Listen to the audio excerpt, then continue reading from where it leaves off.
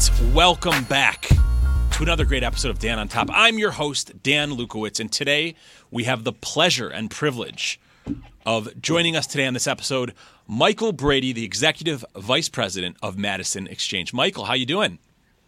Good. How are you doing today? Doing great. Really appreciate you taking the time to join us and provide some tremendous value to our viewers. Yeah, no, I'm happy to be here. I love talking about all things real estate and especially 1031 exchanges. Awesome. So we've got a lot to talk about. This is a hot topic, something I'm really passionate about and interested in, and so are our viewers. But before we get into the grits of exactly what you do and all of that greatness, I want to know about who you are. So tell our viewers, who is Michael Brady? Yeah, so first of all, I'm a born and nearly raised Long Island, New Yorker. I've been here my entire life, except for a brief stint up at Binghamton University in upstate New York. I'm a practicing attorney. I've been practicing for, I think it's about 27 years now, predominantly doing what I call dirt law, which is real estate transactions, as well as, some corporate transactions, a little bit of litigation, enough really to know that I didn't like litigation.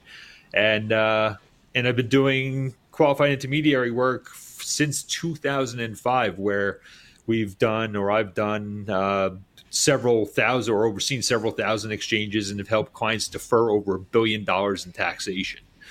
So, and that's what I've been doing ever since. And, besides that, I'm an avid runner, exercise fanatic, and I love to read. Awesome. Well, we won't hold the fact that you're born and raised in Long Island against you, okay?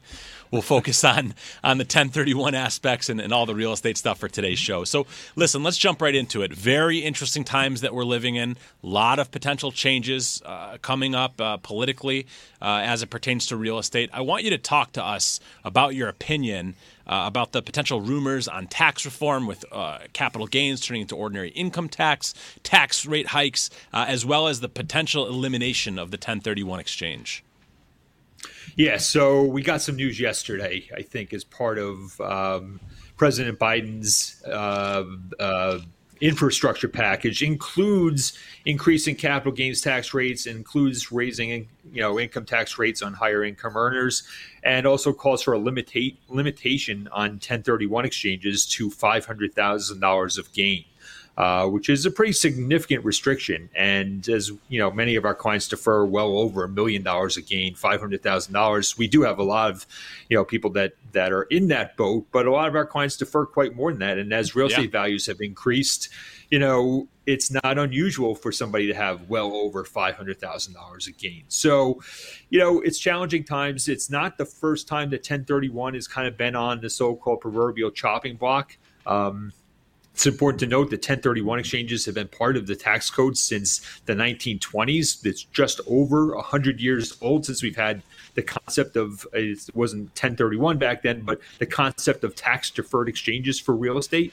So this is not like some recent loophole that was added to the tax code. This is something that's been part and parcel of our tax code pretty much almost as long as we've had taxes, right? Taxes were started during the Civil War. So, I guess that's 1920, probably 40 or 50 years before that.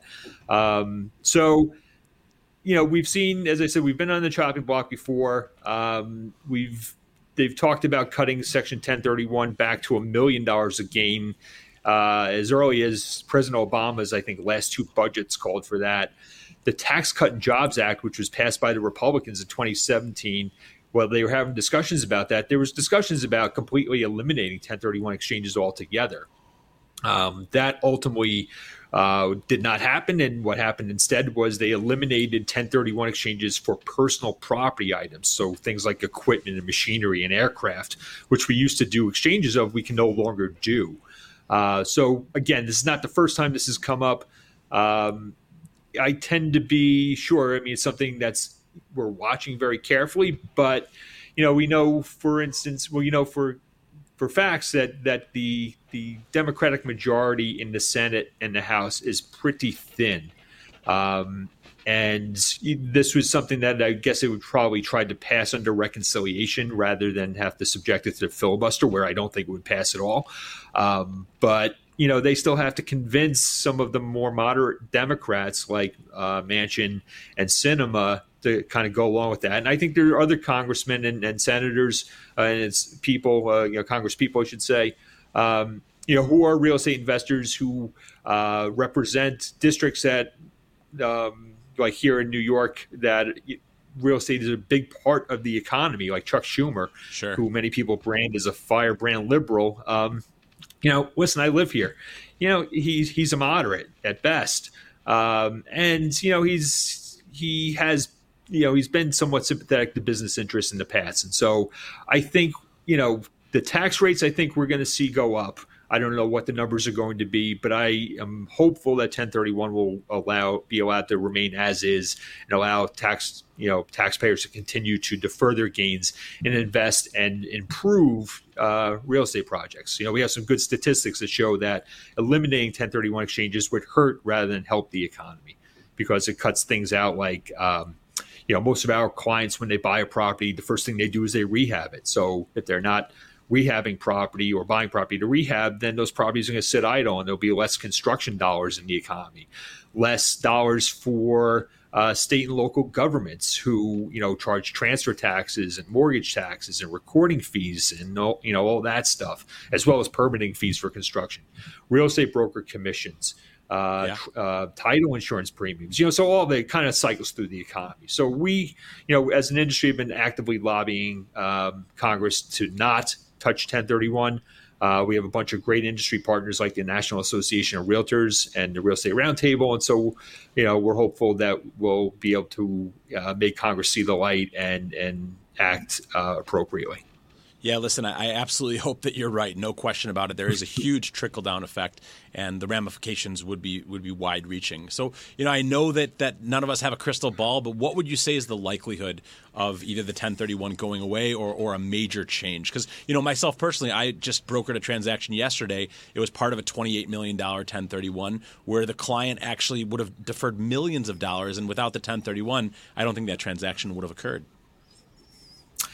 Yeah, and so it's hard to put numbers on it, and and I should start off by saying that I've been kind of wrong a good chunk of the way here. I did not think that the Democrats were going to take the Senate, number one. I wasn't so sure that President Biden was going to be elected, despite the numbers. I thought we might see a repeat of 2016, where we all kind of caught off guard. So I've been right. And lastly, I didn't think that the Democrats were going to win one seat in Georgia Senate seat, never mind two.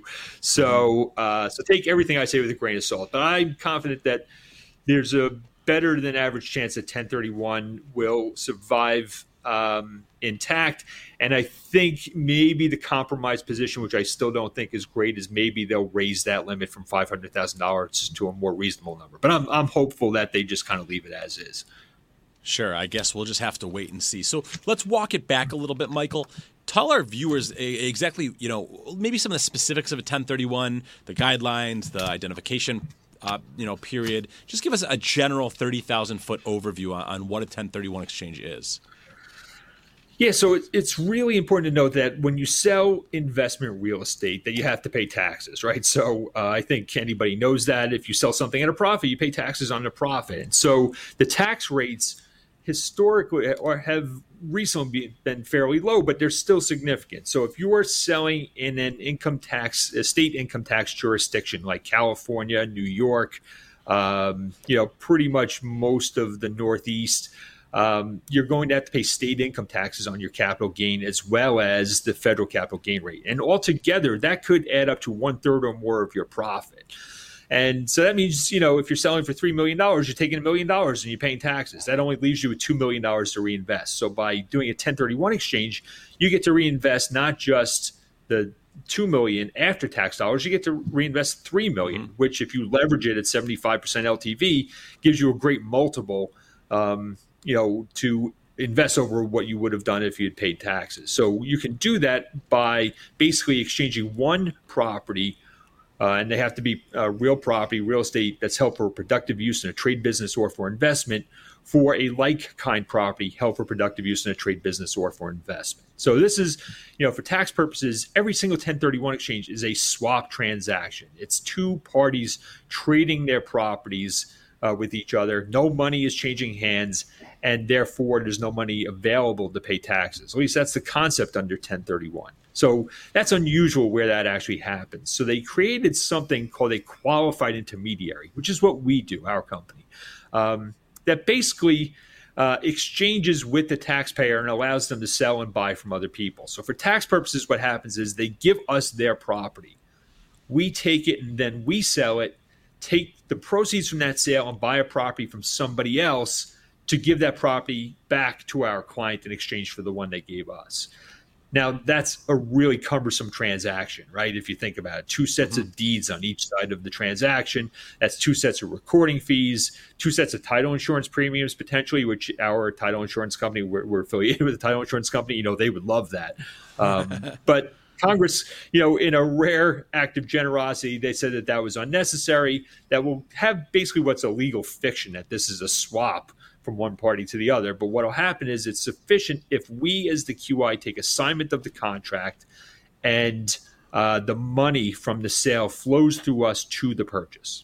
And that's basically how it works. So they sell, money comes to us. They have, and we could talk about the deadlines, 45 days to identify their replacement property, up to 180 days to close on it. When they find a replacement property to buy, they will enter into contract directly. We then take assignment of that contract, and at the closing, we basically fund the acquisition with the money from their sale.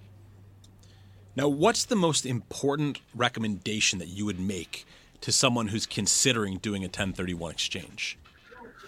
So really, with any real estate transaction, I recommend this. And I've closed a bunch of real estate transactions as an attorney, prior to doing 1031 exchanges, or prior, I should say, to being a qualified intermediary.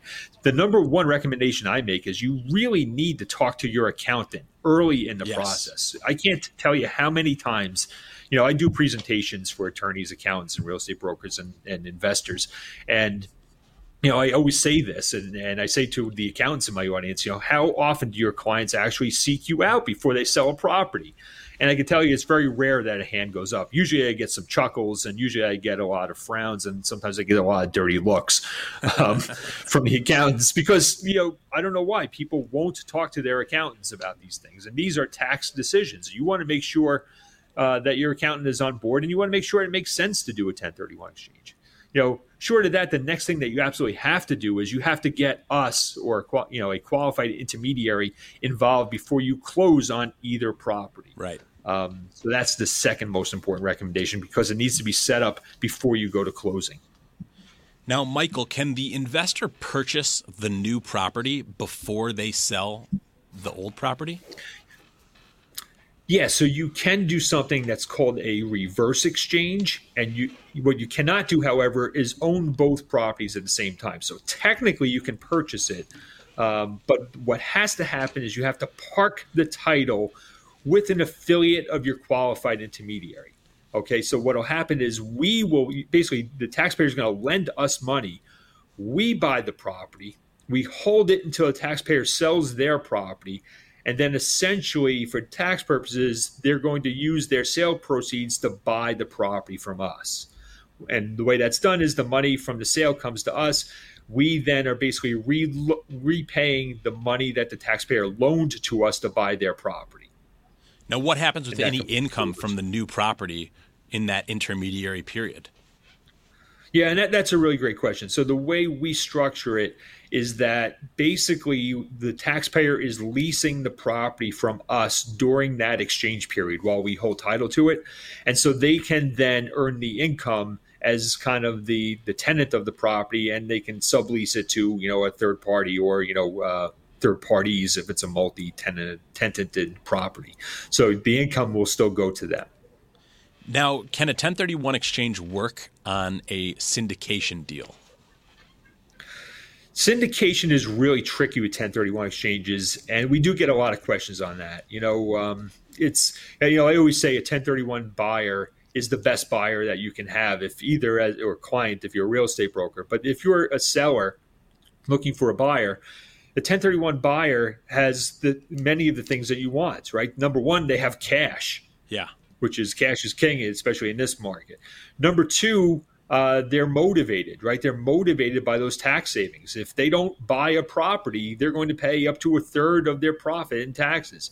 And number three, they have time constraints. And so the deadlines I mentioned, 45 days to identify, 180 days to close, they have to move. So they're not out there wasting your time as a broker looking at 100 properties and, just deciding, well, maybe they don't want to do anything.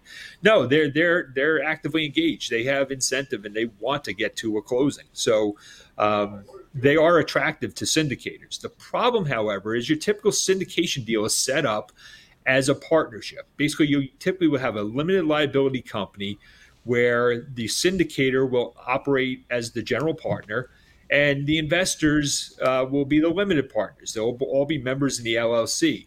The problem with that is a 1031 investor has to buy real property. They cannot buy an interest in a partnership. Mm-hmm. So they actually need typically to have a deeded interest in the property. And the way we typically will accomplish that is having them be a tenant and common owner in the property. That creates problems for the syndicator in some ways, but you can still have your syndicated entity where you have all of your other investors, and basically the 1031 investor will come in separately in their own entity and buy together with the syndicated entity. Now, the problems that you have there are that the syndicator can't do with the 1031 investor what they can do within the syndicated entity. And so, the 1031 investor has to receive a proportionate share of the profits in accordance with the amount they invested. So if they put a quarter of the cash into the deal, they have to get a quarter of the profits. They have basically some veto power over the sale of the property, because in the TIC situation, tenant in common, under a revenue procedure from the IRS, they look to see that the investor maintains some power, some control over many of the decisions, which have to be unanimous. And so it's not the most attractive structure for a syndicate, but it may be, you have your investors set up for the bulk of the investment, and maybe you just need that extra quarter of the cash for your capital stack. And so maybe you'll be willing to bring them in. If you have somebody coming in with $1 million on a $5 million project, you may be willing to make that exception for the syndicate, for that entity. Whereas if somebody's coming in with $50,000 on that project, you're probably not going to accommodate them. And we've seen that work. We've seen people do that. And there's some ways you can go around, some of the other obstacles that we talked about. Wow. Well, Michael, thank you so much. You've really done a great job to jam-pack this episode with value. So we really appreciate you spending the day with us. Thank you so much for joining us. Oh, sure. Yeah. Thanks for having me on. And would love to answer any questions that your audience has. I'm always available. So by all means, reach out to Michael Brady if you have any questions regarding 1031 exchange. I'm Dan Lukowitz. This has been another great episode of Dan on Top, and I'm looking forward to seeing you soon.